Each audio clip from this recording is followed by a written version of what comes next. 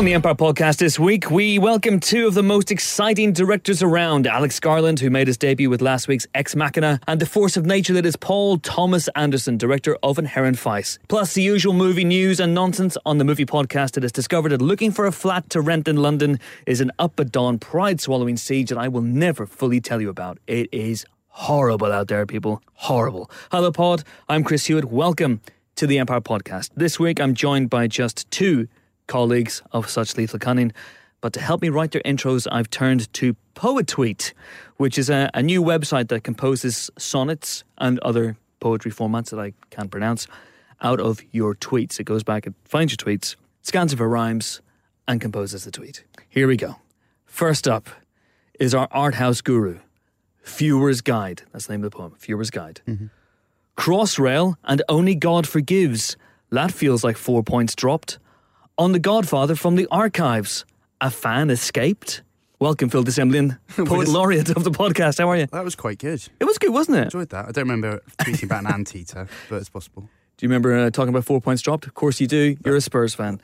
I'm laughing. I don't understand the joke, but football. Me neither. The Blues beat the Reds the other day. Oh, did they? Yeah. Oh, come on, you Blues. I wasn't happy. Len is our online editor. You've just heard him now. This is the title of the poem, Is Gold. Kent, halfway through Superman 2. And I've a dragon to discipline. Good man! Empire forums are back online. James Dyer, that's amazing. That's pretty profound. It is profound. I might publish that. And here's mine. What's the website that does this? Poetweet.com. Go to that, type in your username. You can type in anyone's username. It's not one of those ones where you have to type your password in. You just type in anyone's username and it will scan all your tweets, find the rhymes and compose a nonsense poem. Okay, here's a proper question. This is from @NoSoyBrallo. He says, I don't have your real name, sir. I'm so sorry. But he says, I'm from Mexico. It's a good start. Who is your favourite musician and who would you like to play him? Or her? Or her? Ellie Goulding, James, for example. You're a massive fan of Ellie Goulding. Literally, as we came in here to the pod booth, the Empire Podcast is now recorded at our massive studios in the heart of London. I'm not going to say exactly where, but Absolute Radio, Magic, they're all based here as well. So as we were walking in, Ellie Goulding, famous pop star, walked out past James. He didn't have a clue who she was. I didn't. And someone said, that's Ellie Goulding. I was like, No idea. And then they sung that song about Starry Eyes. I was like, oh, right. Yeah, that one. I understand. My finger is in the pulse, not on, in the pulse of popular culture. So if you were to... do you have a favourite musician, first of all? Neil Hannon from the Divine Comedy? I was trying to, by way of explaining that I once knew about music, saying that I was very into the grunge scene of the sort of mid-90s and very early Pearl Jam. Now I would like to see... This is exactly where I'm going with this. Pearl Jam the movie, starring Chris Hewitt as Eddie Vedder. It's uncanny. It is good, isn't it? That's uncanny. The Swedish Chef playing Eddie Vedder who would in the play... Pearl Jam biopic. Who would play Eddie Vedder apart from me, obviously? Channing Tatum. I might be busy. Channing Tatum as Eddie Vedder. Yeah. I don't see that. Yeah, it would be, shall we say, a fanciful recreation that only borrows slightly from history. A young Douglas Scott. Not as he is now, old and bitter. And appearing in Taken 3. Yeah. Yeah? I don't know. Who would play him? He'd play himself like he did in Singles. It's like, one more time, Eddie, you didn't quite get that. Once more with feeling. Phil, what you about have a favourite musician? Is it Werner Herzog? Werner plays the spoons. Yes. It isn't Werner Herzog, no. Do I have a favourite musician? I don't think I do. I just have favourite bands.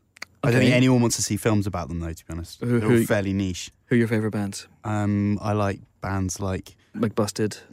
The Travelling Wilburys. That would make a good movie. The Travelling Wilburys. The clash of egos between Jeff Lynne and Dylan. George Harrison and Bob Dylan and all the other big names in that ill-fated pop supergroup combo. My favourite bands... I don't think anyone cares about my favourite bands, to be honest. Favourite band is R.E.M. So... by extension, I guess my favourite musician is Peter Buck. No, let's go for Michael Stipe because that's a lot easier to cast. J.K. Simmons, really? Malkovich is a big resemblance there, but Simmons has the right voice, I think. Although Malkovich would be a good choice as well. That'd be good. Although you could play him, James. You're bald with facial hair. That's really the only prerequisite, isn't it? That's pretty much it. Yeah. Stipe going around. This is not my tempo. Being all miserable. That'd be good. I could do that. Yeah. Nice and easy. There you go. I think we've answered No Soy Braulio's question to nobody's satisfaction. That's good. That's a good start. Next question is from @official_Anthony, the official_Anthony, who says, the interwebs is going nutso over the changed Fantastic Four origin and Ghostbusters reboot. Should any franchise be sacred? Yes. This is one of those questions, isn't it? Yes and no, and yes and no. I mean, the thing is, I could rail about all the terrible remakes, but then you have to kind of then take a step back and concede that there are actually very good remakes. And the motivations for doing them. I think the problem is when a film is great, there is only one reason to possibly revisit it, and that's because current generations aren't going to discover it. You know what I mean? So kids today aren't necessarily going to watch Rear Window, but they will watch Disturbia. Yeah, they'll turn off their Ellie Goulding MTV videos and they'll... Yes, exactly. And so I understand the mentality that you can take a great film and you're essentially refreshing it for youths, who spend most of their time slinging re-ups on corners and doing all that stuff that they show us in The Wire. That's the only, you need to speak their language, which involves, replacing Jimmy Stewart with Shia LaBeouf. And that's what one does. At that point you go, hang on, this is not, it's like that moment when you do your online shopping, and you're like, I'd like to order a can of peas, please, and they give you a mouldy banana instead. Wait, we didn't have any peas. Here's a banana. It's like an appropriate replacement. I ordered the Jimmy Stewart. You've given me a Shia LaBeouf. It's not quite the same thing. It's just running around the flat, running into walls and being arty. I don't want that. Yeah. I wanted peas and you gave me Shia LaBeouf. I genuinely don't want that. That's why you can return them for a refund. But that's not. That's obviously not a franchise per se. There's no Rear Window 2 double gazing. Right. Good. Yeah, but it's topical, this question, because obviously this week there's been news on many fronts, reboot and franchise, yes, there has. Fran boot, whatever you want to call it. Namely, most recently, Chris Pratt being linked with the role of the Indiana Jones role that we thought Shia LaBeouf, topically, was going to fill. Before he ruined it. Mutt. Yes, but... in the film that doesn't officially exist in any capacity, is now lives in the space between spaces on everyone's DVD shelf. And so hence Indiana Jones Raiders. This is a topic that comes up and people get very animated about on this podcast, and I'm sure amongst our listeners as well. People do feel like this one in particular, even more than Ghostbusters, I would say, was one that people have strong feelings about.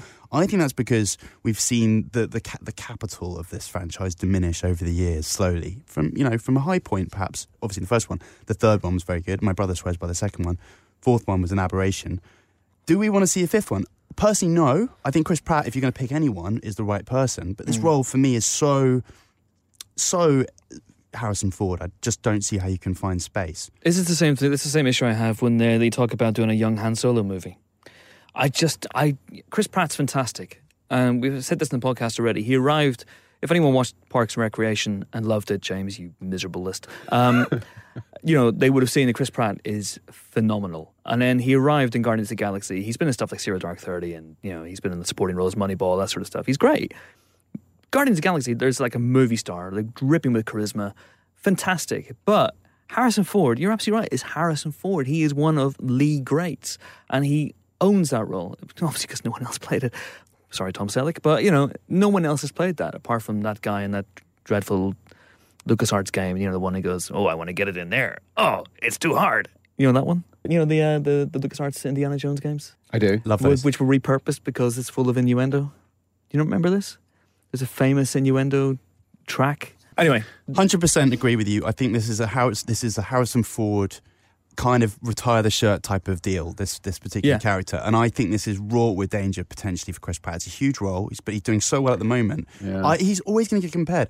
I think Harrison Ford, obviously, he was a Carpenter, then he was in Apocalypse Now, and then he was in, Blade Runner and this, and he was a fully fledged movie star from the minute he steps on screen. I think Chris Pratt is still on that journey. He's really good in Guardians, and I think he's fantastic, and I think he's certainly on the way to being that. But Harrison Ford, he's so good. And the other thing about it is that this was a fully fledged movie star movie. It was like, it was rooted in the matinee era.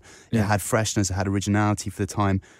It's going to be a bit stale, I think. I think it already is a bit stale, and I would be slightly concerned. The other thing that's kind of interesting about this news is that obviously Chris Pratt was linked with that Uncharted role, which we've talked about, and that was obviously the Indiana that wasn't. But Guardians of the Galaxy is essentially playing a variation on Indiana Jones, just Indiana Jones in space, but although a dumber Indiana Jones. Indy's really smart and, has, there's a lot of strings to his bow, and maybe Jurassic World, in which Pratt is playing a smarter character, might convince us that he can do that. But also, there's something about Harrison Ford. He had everything. He had the voice. Pratt's voice is it's not quite where Harrison Ford's is, a little higher than that. You know, there was something about Ford is a rugged man's man, and I just think I think Chris Pratt's fantastic, but he's not quite there. And I don't see anyone at the moment who can replicate that. I think you're right, because Harrison Ford represented the link between sort of this new poppy Hollywood and the Gary Cooper Hollywood. And I don't think Chris Pratt is close to doing that at this point. So, yeah, I would say, if you do it with anyone, do it with him. I just don't want to see him do it, personally. But this is, I mean, broader than all of those specific instances. It's just that there are certain characters in cinema that are so iconic, that sort of transcend eras. You talk about reinventing films for new generations. I don't think anyone needs Raiders of the Lost Ark reinventing. I don't think anyone's lost that.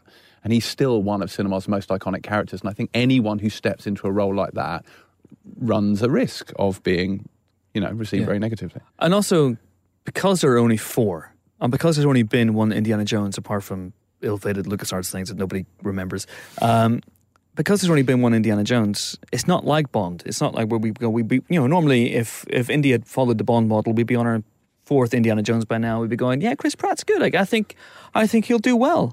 I think he'll follow nicely in the footsteps of James Belushi, who was an unpopular choice for the 3rd iteration of that character, or Adam Sandler. One of the reasons why I think there's a lot of excitement about The Force Awakens is that it's Harrison Ford. Yeah. It's Harrison Ford as Han Solo, and he's back again. And even the 4th Indiana Jones movie, which sometimes I am forced to admit exists, he is fantastic in it, and he is Indiana Jones in that film.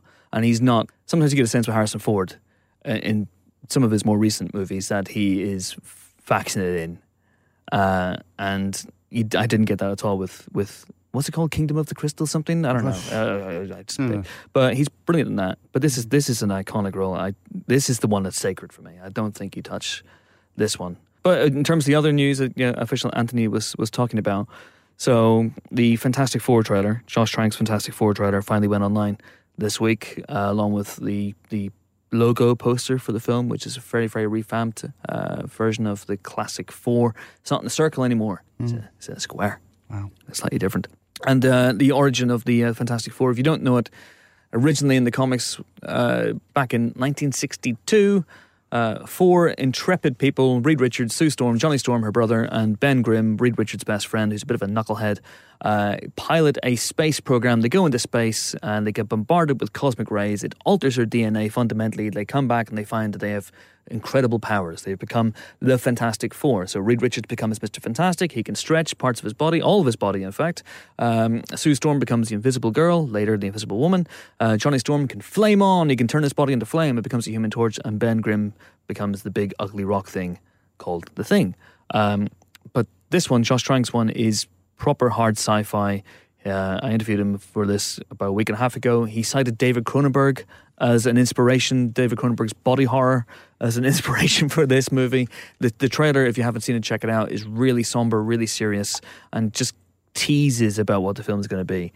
But it's clear that the origin of the FF, and in fact the makeup of the FF themselves, has been fundamentally changed, bombarded by cosmic rays, if you will, in a Hollywood screenwriting lab. So now they're much younger, and they don't go into space to get their powers. They seem to go in, they go into another dimension. So that's interesting. It seems to follow the Ultimate Fantastic Four comic book, but what are our thoughts on that? I mean, I'm okay with this. I'm all right with stuff like this because we'll always have the Tim Story movies, but we'll always have the comic books. Yeah, but that's the thing, isn't it? Given that the Tim Story movies are, I think it's fairly safe to say, utterly dreadful. Oh, they're not utterly dreadful. They're pretty dreadful. They're fun. No disrespect to Tim Story, who I've interviewed, is a very nice man. Very nice man. Sorry, Tim. They're fun in a kitsch kind of way. Rise of the Silver Surfer is 88 minutes long.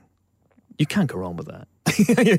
It's got some decent sequences. And it's the film that made Chris Evans really paying on people's radar. But it's not, I mean, by no accounts are they, joining the pantheon of great comic book movies. They are not. So I think, when you have lowered the bar in such regard to a certain extent, but you've got the same thing. You could say this about JJ in Episode 7. A lot of people don't like the prequels, therefore the bar for Star Wars has been lowered. Therefore it's not such a problem to hurdle over the thing. In the same way, Josh Trank with this, it's not like he's tackling a sacred cow. He's not trying to redo Raiders of the Lost Ark. He's redoing Rise of the Silver Surfer or rebooting.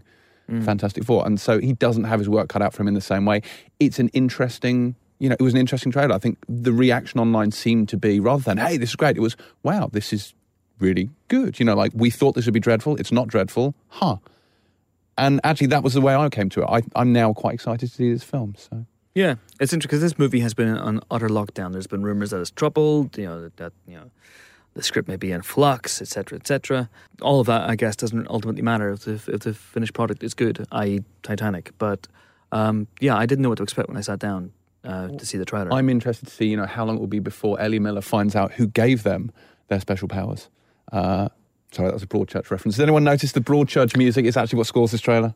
Oh. Sorry, see that? Yes, that's Olivia Colman's character in Broadchurch. Okay. It's very topical and funny. Okay. That was the Broadchurch music. It was Broadchurch music. I've never seen Broadchurch. Should I see it? It sounds good. I've never seen it either. No. Have you seen the Fantastic Four and Fantastic Four Rise of the Silver Surfer? No, I saw the first one, though, like a year ago or a year or so ago. And it was a film of sorts. Mm-hmm. Yeah. I didn't rush to see the second one. Should I? Is it better? No. Okay. I mean, it was fun. It was fun, but it seems like the whole superhero world, cinematic world, has moved on a lot since then. Those sort of broad, cartoony superhero movies, they're just not trying to make them anymore. They're trying to give everything a sense of, obviously we've taught, gravity and gravitas, etc. So we'll see. I don't know. This one seems harder to me as someone that isn't as familiar with the comic book origins to take these characters and make them Man of Steel-y or Dark Knight-y in terms of real rootsiness, because they are more cartoony looking, especially The Thing. Exactly. Yeah, The Thing. He's fully CG. He's fully CG, and he looks like sort of the arse of a volcano at times. That's not a bad way to look, I guess. He's not wearing shorts, is he? That was a bit of a controversy. Yeah, there's only one shot at the end of the naked. FF together. And they're not in costume, they're not in their traditional costume, so there's a rumour online that they may not have code names in this film, they may not have costumes in this film. It's that different, guys. It's that groundbreaking. Should we be surprised, given that this is the director of Chronicle? Probably not. No. Really like Chronicle, though. So that gives me great hope. Yeah. Chronicle's fantastic. Lots of visual flair and interesting ideas, visual ideas, and character work. Worked hard at the characters and made it work. And made it fresh and original, so who knows? So we don't think Fantastic Four is sacred? I don't think we think Indiana Jones is sacred? Yeah. But we don't think Fantastic Four is? Yeah. That's interesting. Ooh. No. Oh, why? You're not really looking for an explanation as to why that is. Are you genuinely, without irony, comparing the Fantastic Four movie with Raiders of the Lost Ark? No. Good. I'm comparing Fantastic Four as an idea, as a concept, as a property. It depends where you're coming from. If you're a colossal Fantastic Four comic book fan, I'm sure maybe you would. But I mean, I grew up, I was given Raiders of the Lost Ark on VHS for my 12th birthday. I had all my friends around and we watched it and it was amazing. And that's lived with me forever. And I still think it's one of my favourite films, top 10 favourite films easily. But why is it different? I mean, my point was, if Fantastic Four fans don't like this, they always have the comics. Well, but we'll always have the first 3 Indiana Jones films. But they don't, though, do they? They won't always have the comics. Like, because the Fantastic Four comic has kind of been wrapped up now, hasn't it? Oh, this exists. It'll come back. What I'm saying is, if it were such a sacred cow, presumably one wouldn't be, turning it into a burger. And it's still available. Historically, you'll still be able to go back and get the Lee Kirby issues. You'll still be able to get all those, the John Byrne run. You'll be able to get all that sort of stuff. It's not going to be completely wiped out of history. Expunged from history. Or is it? But that's kind of interesting to me that you feel that way. But it's the same thing. It's like for me, comic book movies are their own beast. What Marvel are doing with their comic book adaptations is that there's great arcs in the comic books, and they're nodding to them now and again, but they're doing their own thing. It's interesting. I interviewed Paul Feig recently for Spy, but we talked about Ghostbusters, and he made that point. He's like, I'm not going to go around and take every single copy of people's original Ghostbusters film away. I'm just trying to do something new and fresh. And so, the new Ghostbusters reboot for me, I think it's quite a fun idea. It's something new, which is important. They're not giving us anything new with the fifth Raiders at this point. We don't know where's the freshness. It's just we're doing this thing because it's a property people love. Whereas with Ghostbusters, at least he's got a new idea, which he claims will share some of the things we loved about the original. What is that new idea, Phil? That's Phil. I have no idea.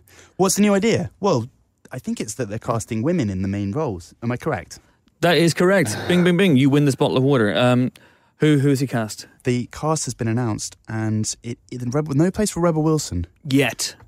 She's on the bench currently, warming up on the sidelines. But currently, we've got Kristen Wiig of Saturday Night Live, Melissa McCarthy, also Saturday Night Live. Well, and she guest hosted it. Guest hosted it, yes. Leslie Jones and Kate McKinnon, also of Saturday Night Live. So he's a big Kids in the Hall fan. That's one thing we've gleaned from this. It's Feig, not Feig. That's interesting, isn't it? It is Feig, yes. It is Feig. I've been calling him Paul Feig for years. Because of Kevin Feige. I think that's the thing, is, it's Kevin Feige, but it's Paul Feig.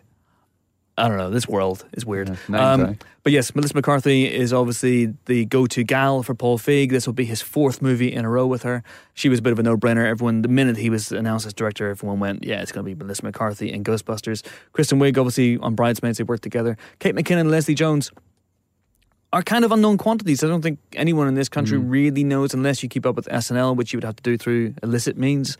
Certainly when I lived in the States, they weren't on the show, so I don't really know a lot about them in terms of their capabilities, but he likes funny women, and I'm sure he's searched the world high and wide, and he's got a good collection. What I want to know is, are their roles analogous to the original Ghostbusters?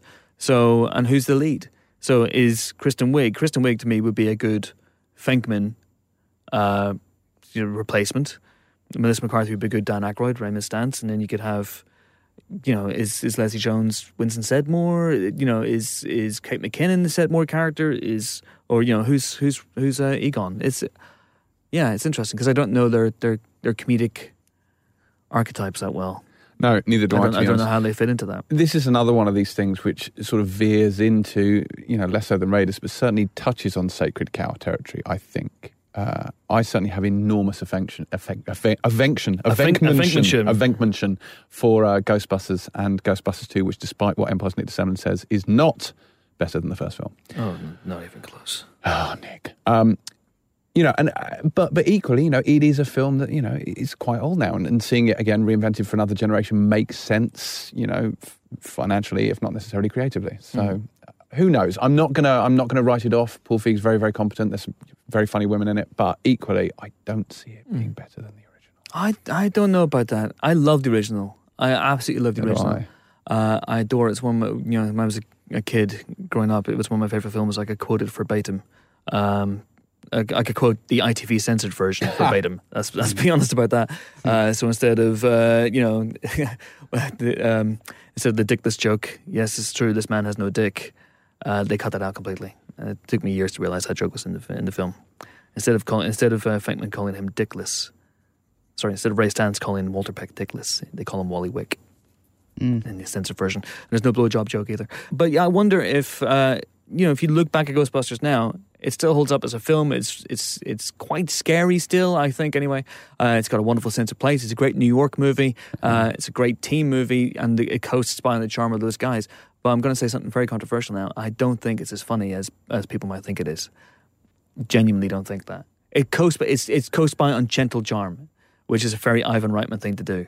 But I don't think it has belly laugh after belly laugh after belly laugh. It's also not an out-and-out comedy. It's not. I mean, it's very much of that era, is it? Where it's kind of, I don't know if I'd necessarily call it a horror comedy, but I guess it kind of is. Comedy horror. It's a comedy horror, whereas Gremlins is a horror comedy. Yeah. But, a horromedy. Indeed. But that's the point. I think that goes back to the original question of these. There was no real expectation. They were just making this film, what it was.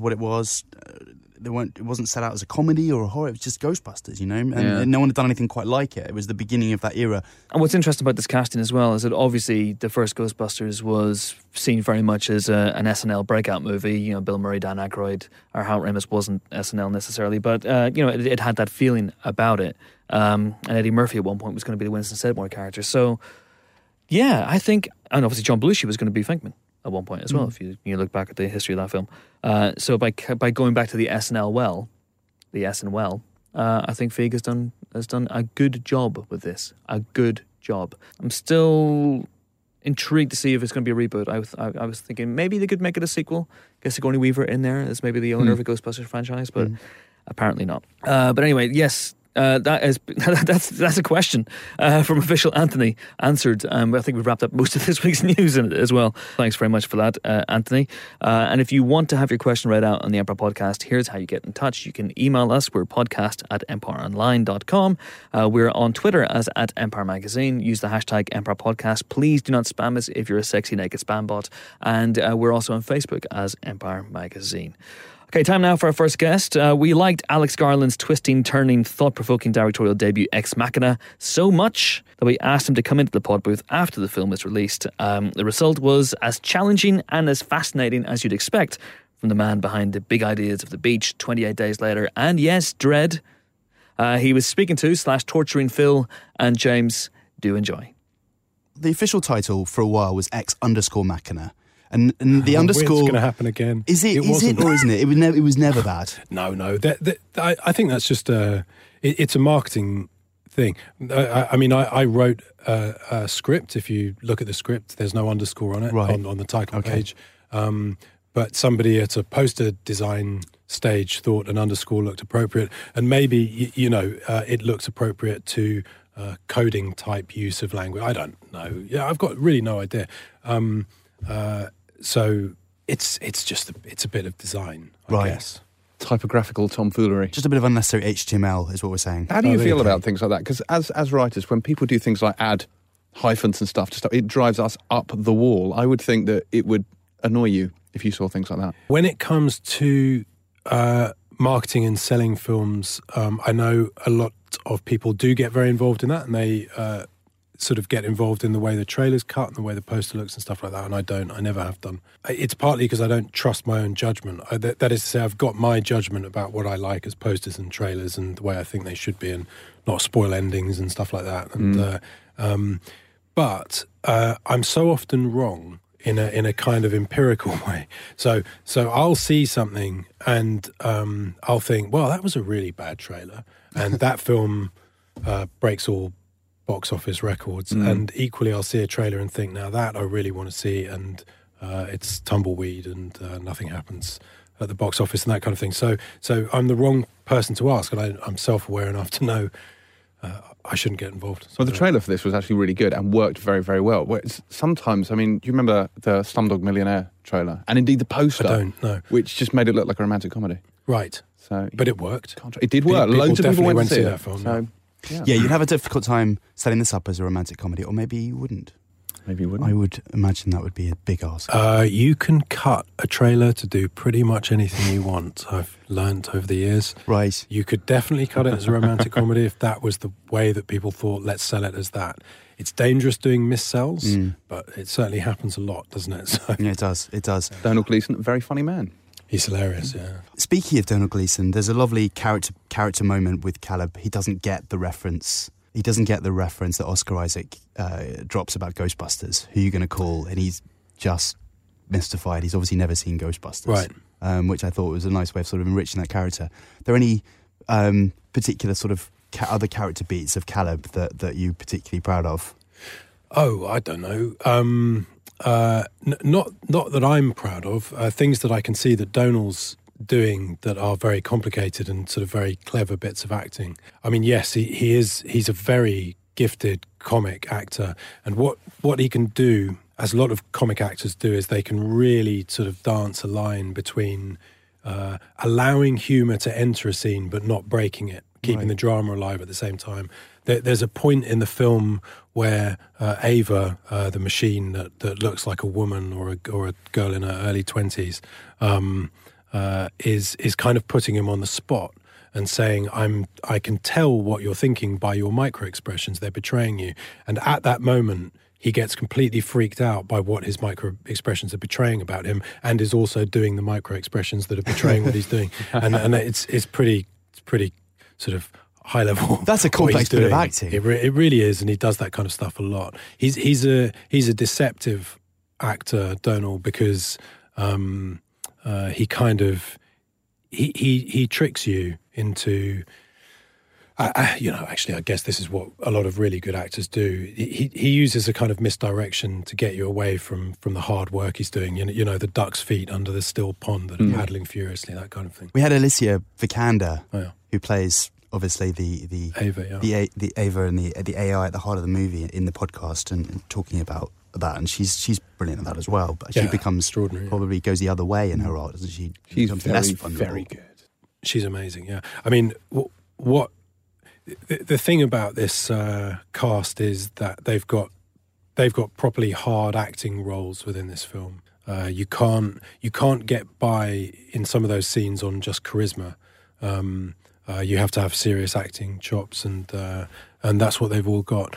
Alicia's a really very, very powerful actress. I saw her initially in this Danish film, The Royal Affair, and it was very striking. You know, she's acting opposite some really very charismatic, powerful actors, but you kind of look at her, and it's not because the other actors aren't good. It's because she's magnetic, and she's got a lot of control over sort of technical acting stuff, but also a particular kind of control over physicality that I think comes from a ballerina's training.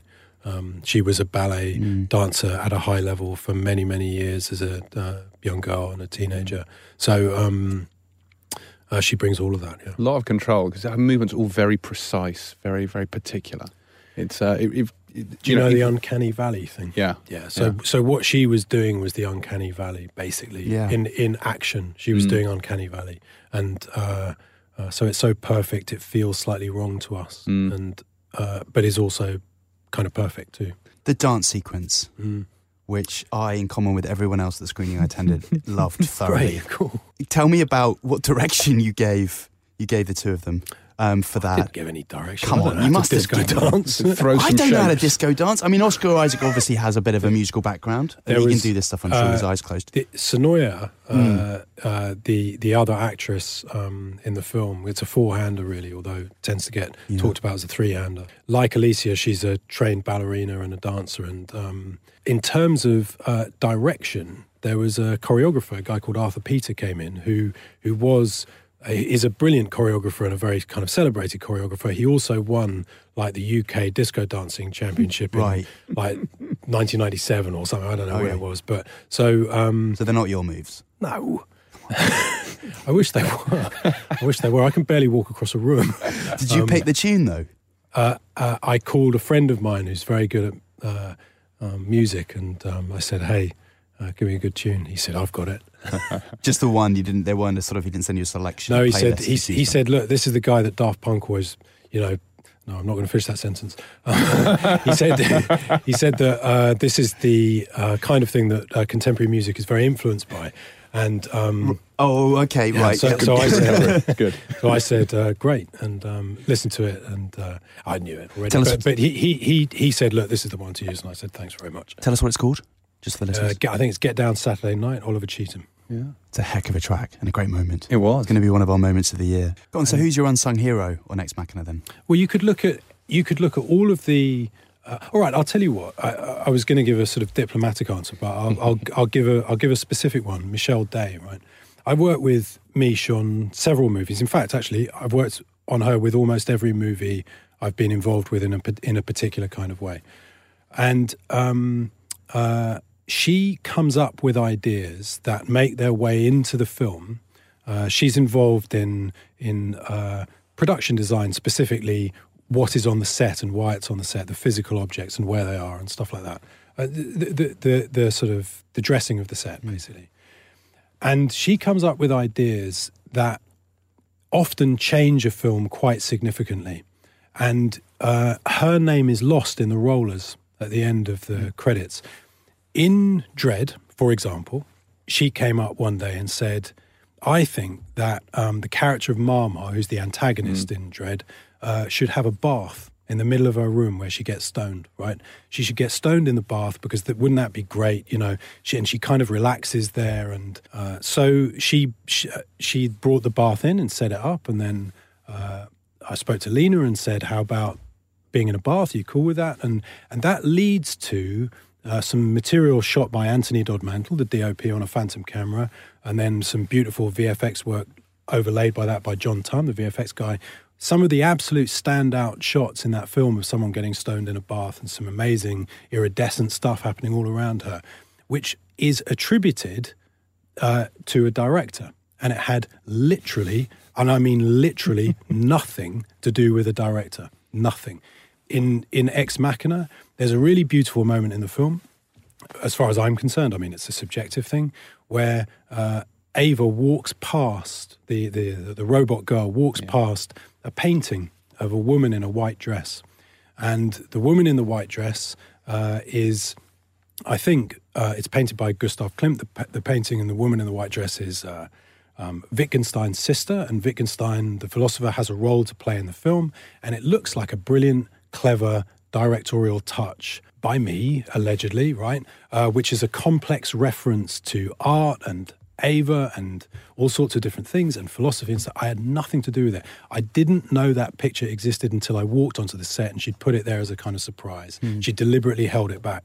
So, unsung hero, Mish. But believe me, there's a ton. There's a lot of them. And their work gets attributed to people like me, and it's not me, it's them. That's basically what I'm saying. One of the most articulate rebuttals of auteur theory you'll ever hear. One of my favourite bits of British cinema recent years, the opening of 28 Days Later. Yeah. Ripped off Day of the Triffids. Go on, yeah. I wondered maybe it was one of the Neville shoots. When you say the opening, do you mean... you mean on the beach? On the beach in Melbourne, is it similar? Yeah, sure. Okay, so... No, it was kind of ripped off Day of the Triffids. But actually, Andrew and I, when we were... For a while on that film, it was just me and Andrew, the producer, just bouncing the script, I think about 5 drafts back and forwards between us. After about draft 3, he said, "You know what? We need to watch On the Beach." So we did. Oh, okay. Hurrah. It's one of these films that people just seem to want to will another sequel into existence. And you've been talking a little bit about it recently. I just wondered if zombies are huge. I mean... They're infected, Phil. They're not zombies. Infected. I thought I'd get in there first. I meant zombies. No, I'm talking about you know zombies. What? You wouldn't have been getting in before me. As far as I'm concerned, it's a zombie movie. I get that there's a differentiation between the living dead, but look, whatever. You know, they want to...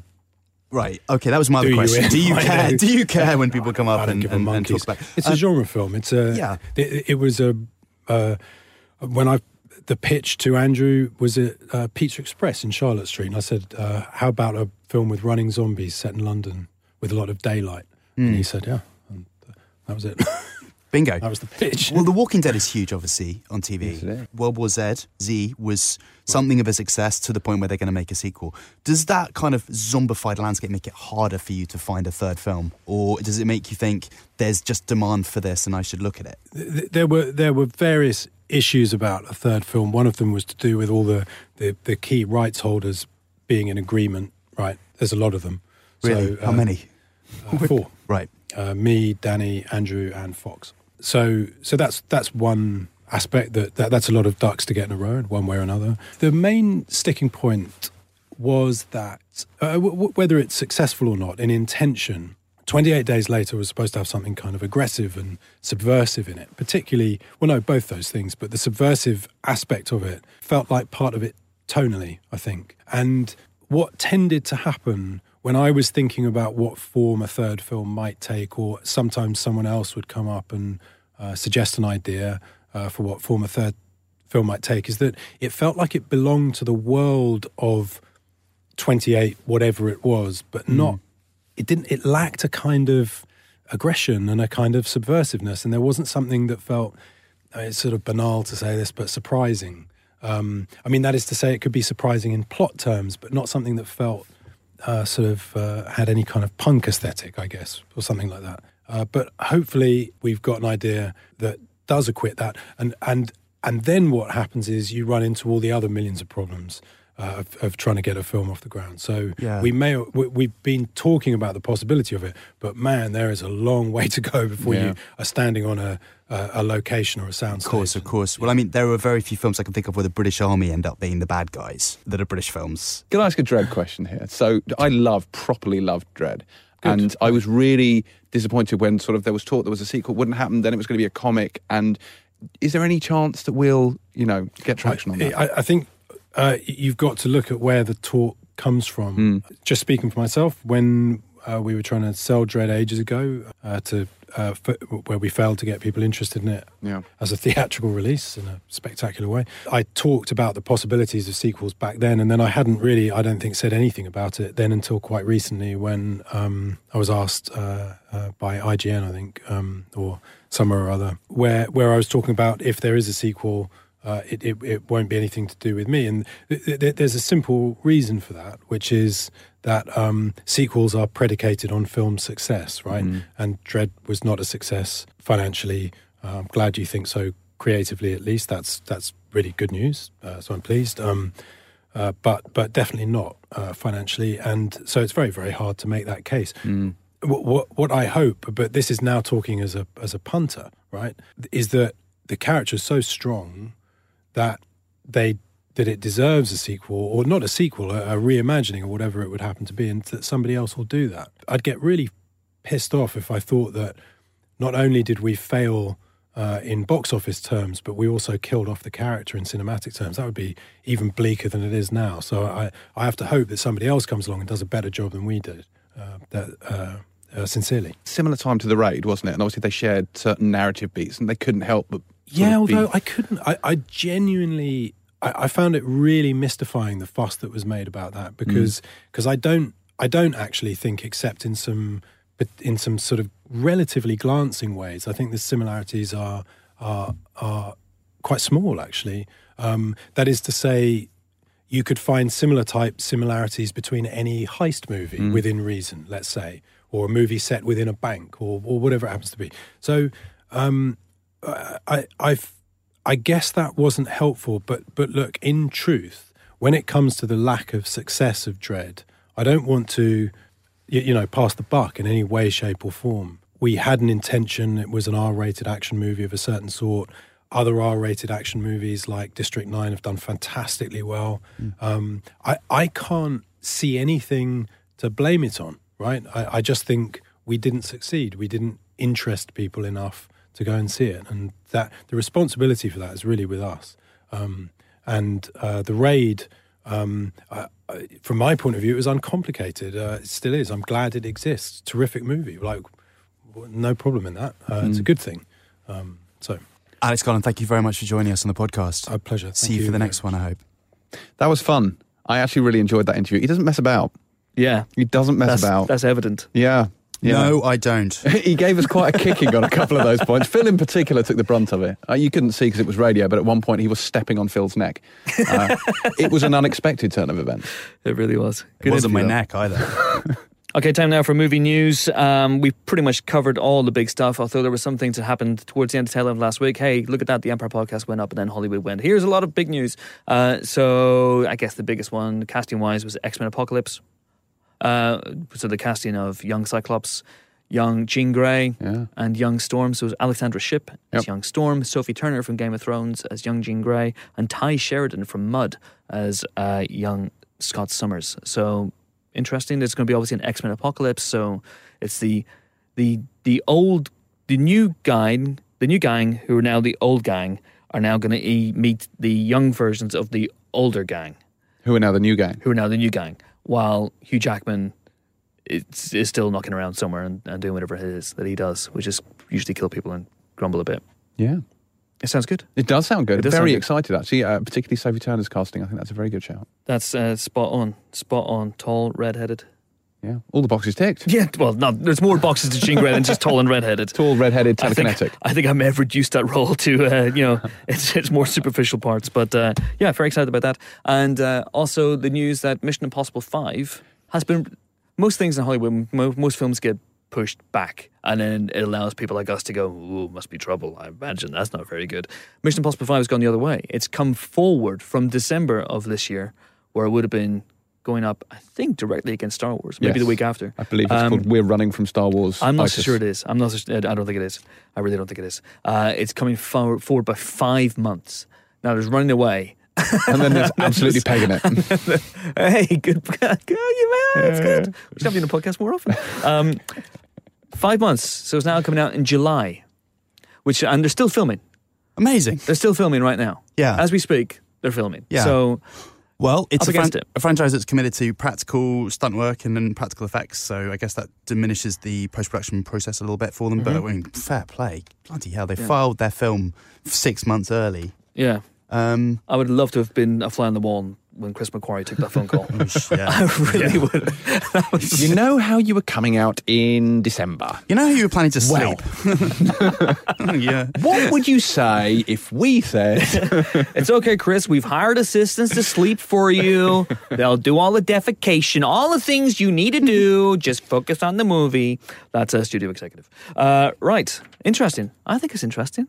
Oh, it's good we get It's to see it clearly sooner. a sign of confidence, although you could also argue, if you were being cynical, that Paramount moved one of their movies, Monster Trucks, which sounds great, to the end of the year from May, and that they had a slot. They need something to make some money in the summer months, and they brought that forward. Do you think Star Wars will now have to move to get away from monster trucks? I think so.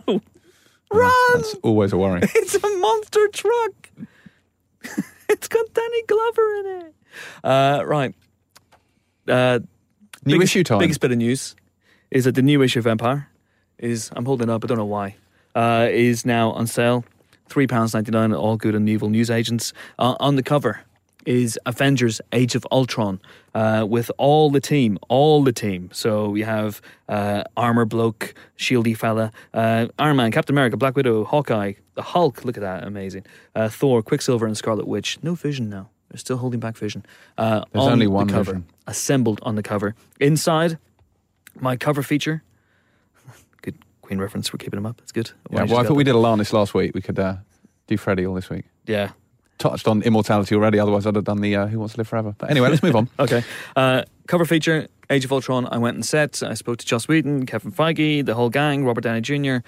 Got lots of stuff, lots of scoop on Civil War, Captain America Civil War, and Joss Whedon's future with the franchise, i.e. he's probably going to step down as director following Age of Ultron because of the aforementioned problems that are going to assail Chris McQuarrie in the next few months, lack of sleep and, all that stuff. So, it's. I think it's really good. I really enjoyed writing this feature, and I hope you guys enjoy reading it as well. Loads of great stuff inside the issue, though, as to quote the great Chris Evans. We have a fantastic interview with Margot Robbie, who will soon, of course, be Harley Quinn in DC's Suicide Squad. We have Nick DeSemlian talking to Neil Blomkamp and Charlotte Copley about Chappie, which is Blomkamp's new movie about a nicer robot than Ultron.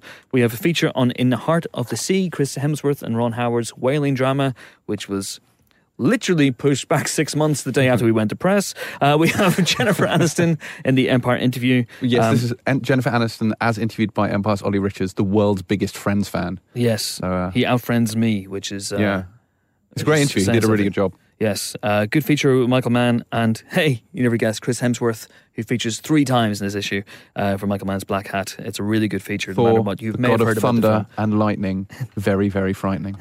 Sorry, carry on. Are we exhausting your knowledge of Queen stuff? You're basically exhausting my entire knowledge of music at this point. We'll do Ellie Goulding next week. Spider-Man Turn Off the Dark. There's a great feature on Spider-Man Turn Off the Dark. Inside as well, we also have set visits from the likes of Ant-Man, Robot Overlords. There's lots of robots. Entourage. You can read how Nick DeSemlian watched Turtle reverse into a parking space for an entire day. Alicia Vikander's in there. Sam Taylor Johnson takes us through 50 Shades of Grey. We have a piece on the gunman. John Lithgow. There's a really fun John Lithgow interview in there. And this month's Pint of Milk, and I did it myself and I can't remember who it is. There it is, Jim Parsons. Sheldon from The Big Bang Dr. Theory. Sheldon And he Cooper. was a delight.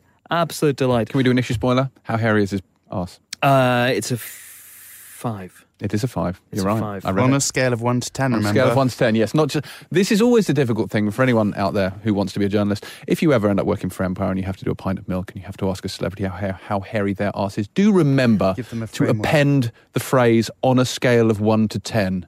Yeah. Which Phil continuously forgets Give them and something- just says, how hairy is your arse? Please describe to me with a number of verbs and adjectives. Which then Eric Cantona misheard us. How airy is my house? Oh, is my house. how airy is your house, Eric? Let's go down this Give route me for a some little bit. form of scale to work with. Maybe a 1 to 10. What is happening? 1 is a slight breeze. 10 is a hurricane, Eric. I don't know why I'm doing an accent like this, but we are now friends. Okay, so that's it. Plug over, movie news over. Let's move on to our second guest now. Paul Thomas Anderson may not have directed Event Horizon to his eternal regret, like his namesake, Paul W.S., or starred in The Sweeney, like his other namesake, just Paul. But he's done all right for himself as a writer-director of evocative, brilliant movies like Boogie Nights, Magnolia, Punch Drunk Love, There Will Be Blood, and The Master. He's back this week with his latest Inherent Vice, in which Joaquin Phoenix plays a drug-addled private dick who gets embroiled in a murky mystery of Chandler-esque complexity. Another Friends reference. He came to London back in December, and he spoke to myself and Helen O'Hara. Enjoy. Tonight, you are showing Inherent Vice in London at the Prince Charles Cinema. Yeah, Did you choose that cinema? I did. Why the Prince Charles?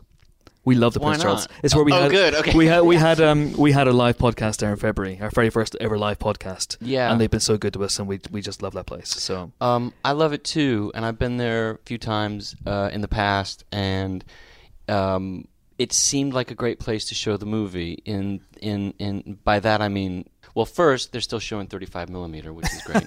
yeah. I think I had an idea maybe when making this movie that it kind of should play good at drive-ins or revival houses. And maybe what I mean by that, and when we were doing a run through this morning, and I just got so excited and tingly because I saw it on that screen, which is not the biggest screen in town, and it's not the best screen in town. Yeah. It had all the kind of rough edges of what it is, which is a repertory second. I don't know what you call them here, but a secondhand store, I guess. I mean that in the best way, you know. That's where all the good stuff is. That's where the stuff I go to see is usually. So yeah, seemed like a great fit for this movie. But they used to have like a marquee out front, though. I remember. Yeah, they had a balcony. Well, they had the balcony, right? But then out front they had like a kind of old wraparound or something like that. But that's not there anymore, is it? It's all gone. It's all. I think that's all gone. Yeah. Progress apparently has taken them. We still love the cinema. It's fantastic. Yeah, it's true. Hopefully, do another live podcast there in the not too distant future. But the film itself. I mean, you talked about Inherent Vice. It has this wonderful woozy 70s vibe, but it's at the 70s. You remember because you were... No, I was born in 1970. Yeah, so and you know the funny thing is, I keep... This is an important distinction. It's 1970, so it's the 60s. Yeah. You know, it's like, that's the thing. I mean, I remember when we were making it, and people would say, like, oh, this movie about the 70s. I was like, fuck off, we're making a movie about the 60s. Come on. But I do it myself, too. I think it's the thing with this movie is that it's about a transitional time. It's clearly like the war between the sort of revolution that the youth could kind of come along and change things and get something done, at least in America, was coming to an end. That they'd really kind of lost that battle, and you know, that's what the book is about. That's what Pynchon's going on about. That's kind of a common theme in a lot of his work. So, do I remember it? No, I don't. So, but I do remember what it felt like when I read the book the first time. Yeah. I mean, this is kind of the first adaptation of a Pynchon novel. I read Gravity's Rainbow earlier this year, which was... Oh, you're better than I am. I couldn't get through it. It's too hard. To be honest, yeah. It was incredibly tough going. It's, I mean, amazingly rewarding at the same time because the writing is just so gorgeous, but... Jesus. Oh, it's a chore. I know, it's hard. I mean, will there be another? You know, is this the only Pynchon adaptation, do you think? Oh, I hope not. I hope somebody else does something one day. I mean, I'd even like to do something else of his. Having, you know, Vineland is another great book that I think could be adapted. Mason and Dixon is a great book that could be adapted, which, sure, I'd love to try someday, but... Gravity's Rainbow, too smart for me. I couldn't get through that. Congratulations that you did. Thank you. I feel I'm going to take that because I totally deserve it. Yeah, no, I know.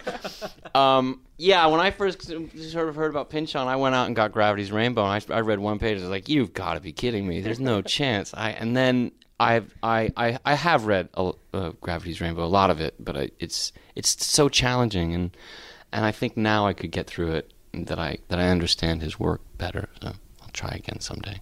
I would love, when you do, please come back, explain it to me. Sure. And then tell me what I just problem. read. Awesome. Thank you. So it's a page a year, maybe. Is that the... Yeah. Get the 12 pages. I mean, you do a lot of rereading when you read Pynchon, and that's... And I have to say, that's kind of okay. You know, if you have the time and you have the will, and it excites you enough on the first go-round, that rereading it is sometimes more rewarding than reading it, and that should be a bad thing, I suppose. You should be able to get through it. But the joy of kind of sometimes these books take you places that you don't expect it to go, and that as a reader or you can kind of get frustrated by that, and that's on you more than anything else. So you've got to give over to whatever it is he's going to give you. And so there's a phrase, the only thing more rewarding than reading Pynchon is rereading Pynchon. So that's enough about my literary. I think that's probably true. I mean, this one as well has a similar sort of I felt like it was it made complete sense, and I wasn't quite there yet, but it was totally making sense, and it felt like it was exactly the midpoint between sort of PI film noir logic and dream logic. Like it was, completely posed between the two the whole time, because things just happen that kind of make sense, I guess. Yeah. Well, as long as they're vaguely plausible, that's kind of, I take that as high compliment, and I think that's a good feeling to have from the film, that, the dots do connect. You don't have to worry about that. If you really want them to connect, they do. But the most important thing is just sort of riding along with this hero and his kind of haze and getting to the next girl, to flirt with, or to get information from, or to,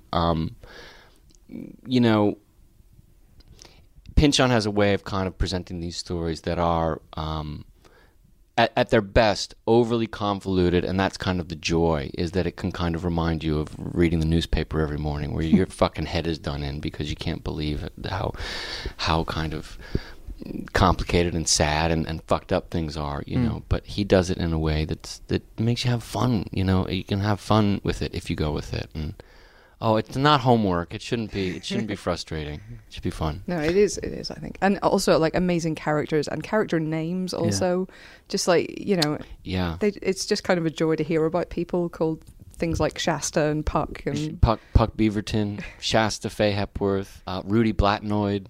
What are some other good ones? Japonica Fenway, Crocker Fenway, Denis rhymes with penis. His name is actually spelled Denis, but he's going to make it rhyme with penis. Sortilege. Yeah, it's a long list. He's always been great with names. So. It's fantastic. And I read an interview with you a couple of months ago where you also said that one of the touchstones you had in your head when you were making this film were the movies of Sucker, Abrahams, and Sucker. Yeah. Now, Zaz. Yeah. I'm always banging on the podcast about Top Secret, which is just about the greatest comedy of all time for me. I saw some Top Secret the other night, and it still holds up. It's so fantastic. I mean, endless gags. Well, what I meant by that was, what happened was in Inherent Vice, there's a sequence where Doc, it's a little bit in the movie, where Doc goes to the Wolfman Mansion, and the LAPD they're meant to be, setting up a surveillance case for a kidnapping, and really they're fucking around. They're swimming in the pool, and they're frying up cheeseburgers, and they're like, playing ping pong. Yeah. Which, if you come from where I come from, that is the LAPD. That is exactly what they're like. They're kind of, wrong, foolish, and goofy. And so it reminded me of those the way he wrote about it reminded me of those great sequences in Police Squad, where you have this outlandish stuff going on. But the irony was, it wasn't that far from the truth of the history of the LAPD and some of their behavior at certain crime scenes. So I was like, this feels like a Zucker Brothers movie, the way he's describing it. But it's also actually how shit went down. So that was this kind of weird hook into sort of going back to that stuff, which I know really well anyway, but it was just an excuse to say, this is a good way to watch this stuff again and get excited to get back into Inherent Vice, to maybe squeeze some of that into the film. I mean, it was sort of perfectly described and historically accurate for the LAPD. So they're like a Zucker Brothers movie. So do you set yourself homework almost when you're preparing a movie? Do you watch other movies to get inspiration from them? Or yeah, I mean, I think a bit of both. I mean, sometimes you don't want to see things that you know already, and you want to stay away from things, and and other times, I went back to watch The Big Sleep just because I'd seen it, but I realized, okay, we're making a detective movie, which I never thought in a million years I'd make a detective movie. And it was like, if anything, I thought there's a million other types of genres I thought I'd make a movie of first. But seeing The Big Sleep again and sort of revisiting some of these things was helpful in terms of releasing. I think I've talked about this before, is that you free up thinking that the important thing is solving the crime or following the plot, that that there are other reasons to do a detective story. I think if anything, there was more like a good excuse with this movie to listen to Neil Young records over and over again. Do you need an excuse? Not that I need an excuse, but now you could call it homework, and say like, oh, wow, just to get your head in the right space and try to think like, if we could try to make this movie feel like a Neil Young song, we'd be on the right track. Let me just listen to that Neil Young album again. I've got to go to work. Another 10 times, so might as well. It's homework. You got to put it on the drive on the way to work every morning, and try to get yourself in that headspace. And yeah. I saw Doc called a gum sandal rather than a gumshoe, which is brilliant. There's a recurring theme of the grossness of his feet from walking around all day in sandals, which I also liked. But it seems very part of his sort of LA character, and it's the noir detective is so associated with LA particularly. Yeah. Which is weird if you think about it, because somehow the genre should really feel more at home somewhere slightly darker, like Chicago or something. Yeah, like New York. Yeah. I know. Basically, just is this a sort of a continuation, a sort of a weird off-kilter evolution of the original film noirs? I guess. I guess so. I mean, that was what Pynchon. I think he used the device obviously to fuck around, and I think he sort of considered this his beach read. Like how to use a detective story as a kind of dressing to have somebody kind of walk through the remnants of what's happened to his generation, and what's happened to all these ideas. These people have had these brilliant ideas floating around. It's kind of an excuse, really, I think, to do that. But I'm sorry, I'm kind of off my train. You've had me thinking about Joaquin's feet, which were so disgusting. I mean, he didn't wear, he really gets into stuff, and even like 2 months before we were shooting, he wasn't wearing shoes, and his feet were so fucking disgusting. I can't tell you. We didn't really do it justice. I wish I'd gotten more shots of just how disgusting his feet were. He didn't wear shoes for 6 months. Fucking disgusting. Yeah, that's not nice. No, it wasn't. But perfect, I have to say. Well, exactly. We talked to Reese Witherspoon recently, and she was saying that it was almost like it seemed like a series of short films to her, because people would come in for a couple of days at a time. She came in, did a bit. I gather that they spent most of their time giggling and reminiscing about Walk the Line. Is this the case, and you had to kind of whip them back into shape? Yeah, I do remember sitting there thinking, there's a little too much fun happening here. There's a little too much giggling going on, and I did have to say that's enough of that. We have to start rolling. And she's right that it was like a series of short films. It's very episodic. So just as soon as you really had a good time with somebody, sort of 3 or 4 days into it, and then they're gone on to the next thing. But yeah, there was a lot of giggling between Reese and Joaquin. But the one person who's obviously a constant is Joaquin, who's in virtually every scene. There's that scene between Josh Brolin and his wife, but clearly Joaquin wasn't there for. Right. Can't really think of too many other scenes right. he wasn't Yeah, there. but he's on the phone in the other room, so he was there. There was nothing that we didn't do without him, I have to say. So he was even there for that. He showed up to do be on the phone. Wow. Yeah. Okay. I can't think of anything that we did without him, but that's great. If there's anybody you want to work with every single day, it's Joaquin.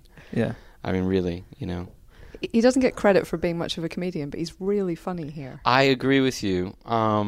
Would hate me for me to say this, but this is the most like Joaquin. The Joaquin that I know, is really this funny and sweet and kind of lovable, to me at least. He does reminds me of him. There's an amazing... he's not at all like the guy in The Master. Nothing, he's nothing like that. So, and I think people's impression of him is that somehow he's this weirdo, and he's not that weird. He's just so sweet. Yeah. There's an amazing reaction shot. It is in the trailer as well, where he gets bonked in the back of the head. Yeah. And he turns around and he tries. Yeah. Yeah, he goes down fighting. It's an amazing bit of physical comedy, and it's just so quick as well. I mean, how many...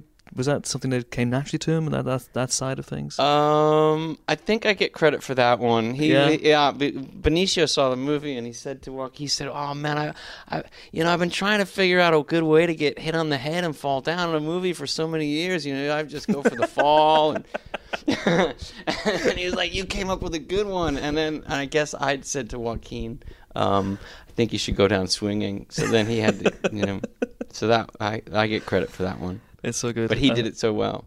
Obviously, back in the very, very early days of the movie, Robert Downey Jr. was linked to the film. In an interview I read with him about a year and a half ago, he said that you told him he was too old for the role. Right. Did that conversation take place? It did take place, but in this day and age, it's so weird. You can't meet with somebody about. We were never really that too serious about making this film. We were just sort of like talking about it, and then things get reported on, and then you've got to answer for it when it's so strange. as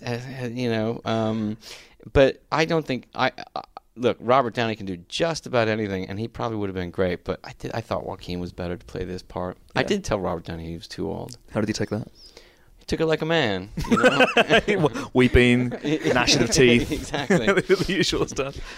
He took it like, well, okay, I'm gonna go cash this $65 million check in the bank while you make your stupid little beach movie. 1-0. Yeah. Well, Paul Thomas Anderson, it's been an absolute pleasure. Thank you so much. Thanks a lot. Thank you. Thank you. Okay, let's start the review section. Phil, I know you have to run very, very quickly. Who are you doing today? Who are we interviewing today? We may be interviewing Bill Nighy, although I can't possibly comment. Okay. Is he coming into this room to be interviewed? No. Okay, We're so going you're to- leaving, you're not kicking Chris and I out. We're going to the boat that rocked. The hotel that rocked. Amazing. All right, so let's start with Inherent Vice. Yes. Phil Cat. Yes. People have heard the interview, the Paul Thomas Anderson interview, but tell us about this film. Okay. This film is Paul Thomas Anderson's adaptation of Thomas, more pronunciation trouble straight away, Pynchon or Pynchon. I can never work I it would say out. Thomas Pynchon. Pynchon. It's his 7th novel and the first, to the best of my knowledge, and I could be wrong, and if you've listened to my Alex Garland interview, you'll know that happens quite often. The first one to be adapted. Alec Garland. Yeah, hey, Steve. Alex, Steve, whatever. The first to be adapted for the big screen, and that's no coincidence because his books are impenetrable at times in the best possible way. He's one of the great American novelists of the last 50 or so, 100 or so years even. I have read Mason and Dixon. It took me 6 years, and I got as far as the "and." It's really, really thick stuff. And so making this film, it gives you an idea of kind of what you're wading into. It's basically the story of a guy played by Joaquin Phoenix. Well, that's the weirdest pronunciation. Joaquin Phoenix. Joaquin Phoenix. It's Hello, my name is Joaquin. Joaquin Phoenix. Eric, You it's killed my Eric father. Cantona again. You killed my father. It's that sort of film. You can't work out what's happening. Joaquin Phoenix plays Doc Sportello, who's somewhere between. He's probably the midway point between Elliot Gould playing Philip Marlowe in The Long Goodbye for Robert Yes. Altman and the dude in The Big Lebowski. Yeah. He's a very stony, very hipster. He keeps getting accused of being a hippie. Yeah. He's not really quite a hippie. He's more of his own thing, really. And into his life comes his ex, played like a beautiful Zephyr. Catherine Waterston drifts through this film as Shasta Faye Hepworth, his ex, and she's got a missing boyfriend this guy she's having an affair with. From that, You're beginning to try and explain the plot of this I'm film. not going to try and explain the plot. Because it's... No. Anderson says it ties up, but yeah. I'm just going to say, tricky. if you look at the plot or the synopsis in Wikipedia, it's actually longer than the book. So it really, I won't do that. But what I will say is that the investigation takes Doc drifting through this amazingly sort of elaborate and idiosyncratic journey that involves swastika goons, a Ouija board, a sex clinic, real estate corruption. Josh Brolin playing a guy called Bigfoot, who's a kind of a sad copper of sorts, who says things like molto paniqueco. I like his performance very much. So he's trying to pronounce Joaquin Phoenix's name as well, isn't Yeah, he? exactly. They're all really good. It's full of great actors doing their thing, and somehow Paul Thomas Anderson pulls all this together into something that sort of coheres. I would say go into it, forget about the plot, literally just go on the journey. You need to see it again at least once, I would say, afterwards. But there's enough in it to warrant that because it's really very funny. It's got lots of sort of texture and detail, really good performances. As I say, I would say Catherine Waterston stands out. She's amazing. She's really I good. honestly thought she was going to get a Best Supporting Actress nomination. Wouldn't have been undeserved, I think. I don't think so, yeah. And Joaquin Phoenix is really, really good too. It's obviously his film, his character throughout. It's top stuff. We gave it 4 stars. It falls just short of his best work, I would say. But it's I would very agree with watchable. that. The interesting thing for me, and if you listen to the interview, you'll have heard PTA talk about how Robert Downey Jr. was initially connected to this role. Kind of feel, even though he says his reasons he's too old for the role, I can't help but think of that movie now. And I think Doc needs to be a bit more likable than Joaquin Phoenix makes him. I think Joaquin Phoenix is a very interesting screen presence, but not a particularly relatable one for me. But for me, the film is very good. Not quite up there with his best, but still 4 stars worth. Go and see it. Next up is Matthew Vaughan's latest movie, Kingsman: The Secret Service, in which Colin Firth's super spy and Taron Egerton's raw recruit from the wrong side of the tracks team up to save the world from Sam Jackson's lisping megalomaniac. Jimbo. This is, as you say, Matthew Vaughan's latest bit of Daily Mail bait. It is. It does, I suppose, for Bond movies what Kick-Ass did for superhero movies, which is to say you will either love it or hate it. I, thankfully, loved it. Huge amounts of style and panache, ultra-violent, it's sexy, it's really funny, it's incredibly light-hearted, and it's, I think, the perfect antidote to, really the modern Bond, which is a much more serious, sort of po-faced Bond. I mean, this is madness to the extreme. I can see that a couple of the more violent sequences in particular may rub people up the wrong way slightly. Interestingly, it's not the violence that's rubbed people up the wrong way, as far as I can tell. There are people in the office and people I've met who are rubbed up the wrong way by the film's closing joke. Yes, the sexy times. And that, I'm not going to say anything else about. No. Go and see it and see what you think. I know what Matthew Vaughan's going for. Whether he gets it or not is open to debate, but it seems to have rubbed some people up the wrong way. But this is an extraordinarily violent film. But for me, I'm with you in this one, James. We gave it 4 stars. I gave it 4 stars. I think it's got a lot of panache, a lot of style. It's very much a cousin to Kick-Ass in that sense.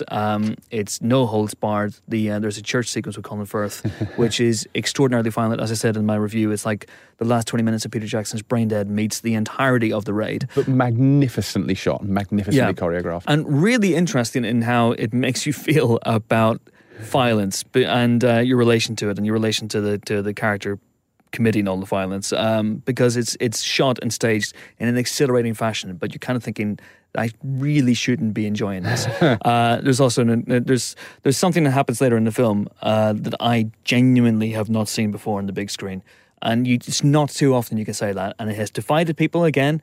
But for me, there's something really interesting about Vaughan as a director. He goes for it. He doesn't hold back, and I think that is to be applauded. I absolutely love Matthew Vaughn because he just doesn't give a shit, and I just love that about him. He knows what he wants to do. He doesn't care, what necessarily critics are going to think about it. He's not even thinking necessarily commercially. He's thinking purely artistically. This is his vision. This is what he wants to do. The fact that he finances the film himself means that he can kind of do what he wants. Mm-hmm.